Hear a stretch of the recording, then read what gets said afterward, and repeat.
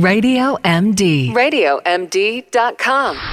The world's preeminent talk radio portal. All about your health. And now here's Melanie Cole, MS, host of Staying Well.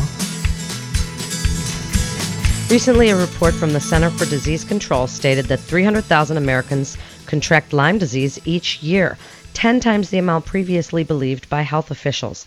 My guest is Dr. Stephen Karies. He's the chairman of pediatrics at K. Hovnanian Children's Hospital at Jersey Shore University Medical Center. Welcome to the show, Dr. Karies. Tell us how common is Lyme disease in children, and what is the diagnosis? What would send up red flags that would send us to our pediatrician to look for this particular disease? Well, first of all, it's not a countrywide phenomenon. It's very, very common in the northeast and the mid-Atlantic states and along some of the midwestern states. That's the Lyme region. There's not nearly as much Lyme in other parts of the country.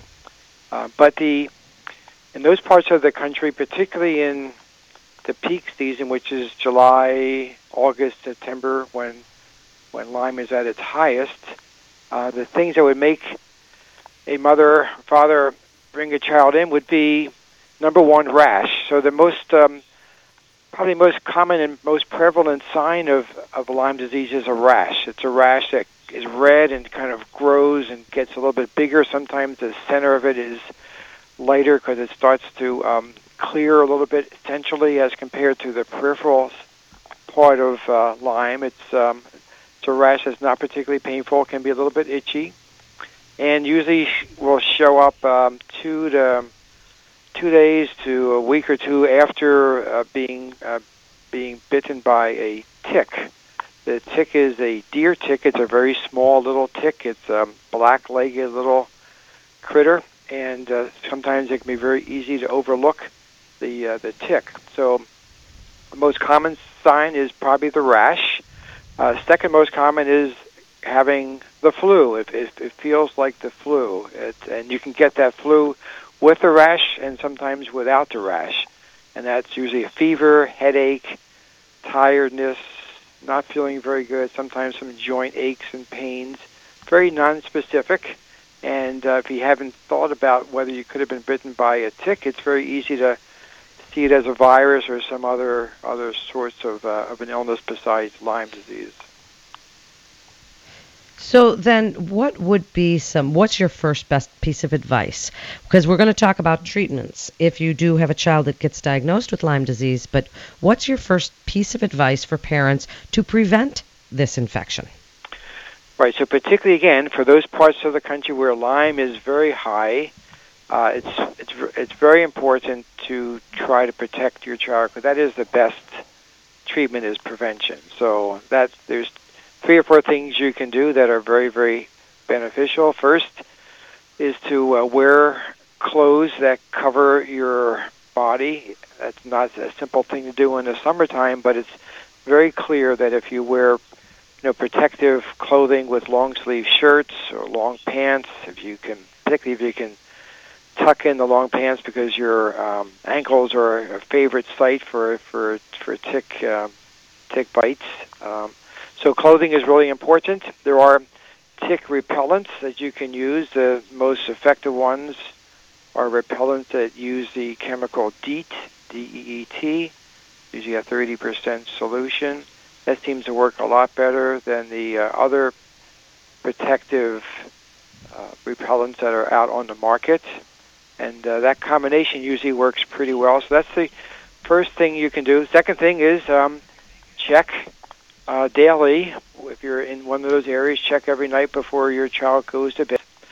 It usually takes a tick 24 to 36 hours to cause the passage of the bacteria into the body. So you have a 24 to 36 hour window of protection as long as you can find those ticks and remove the ticks.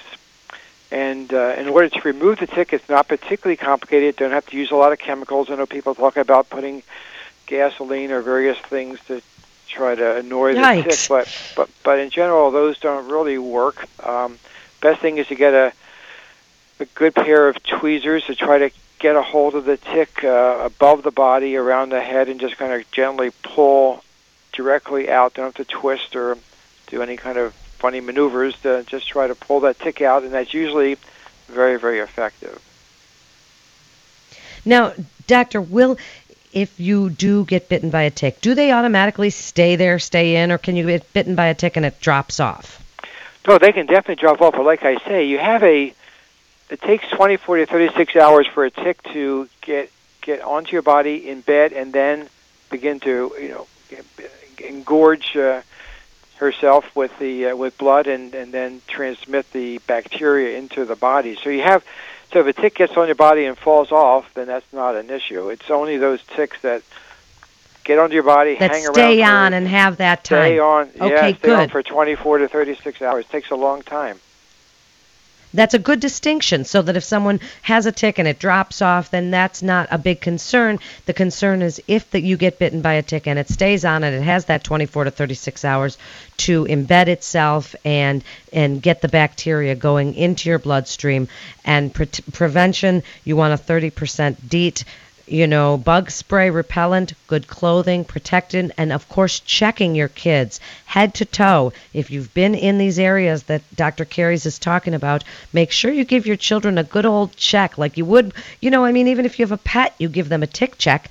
Give your kids that tick check. Go from the feet all the way up to the head. So now, Dr. Carries, what if it is diagnosed that your child has Lyme disease? What are the treatments out there?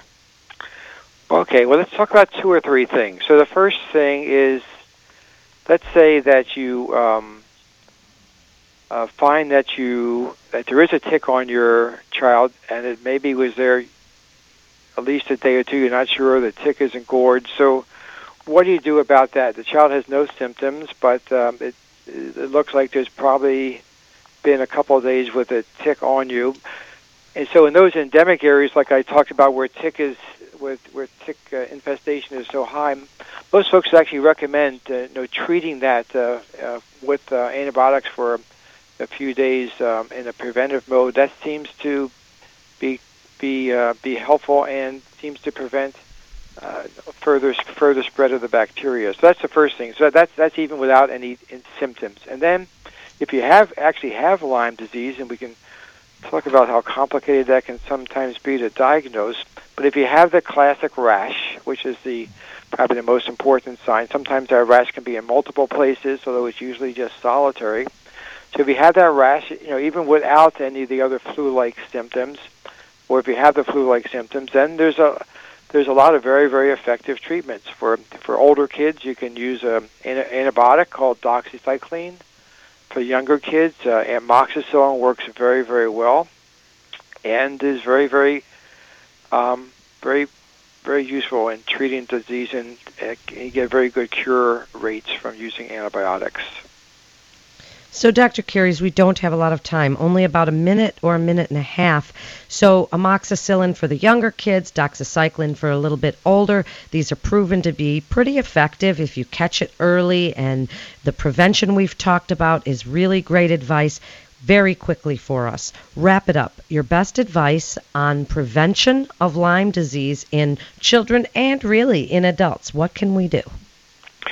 Well, like I say, having your antenna up that this is a potential problem, particularly if you live in an area where there's forests and trees and the exposure risk is really high. The endemic areas of New England and the Mid-Atlantic states are critically high areas for Lyme in the summertime. Second thing is be aware that even without the rash, flu-like symptoms can make you think about Lyme, and at least get you to a doctor to get some testing done to see if Lyme is a possibility. And the third thing is that when you have some more chronic signs that show up in Lyme areas, like neurological signs, and I'm arthritis. Sorry, Dr. Carries, because we're just out of time now. Thank you so much for being with us. You're listening to Radio MD. This is Melanie Cole. Stay well.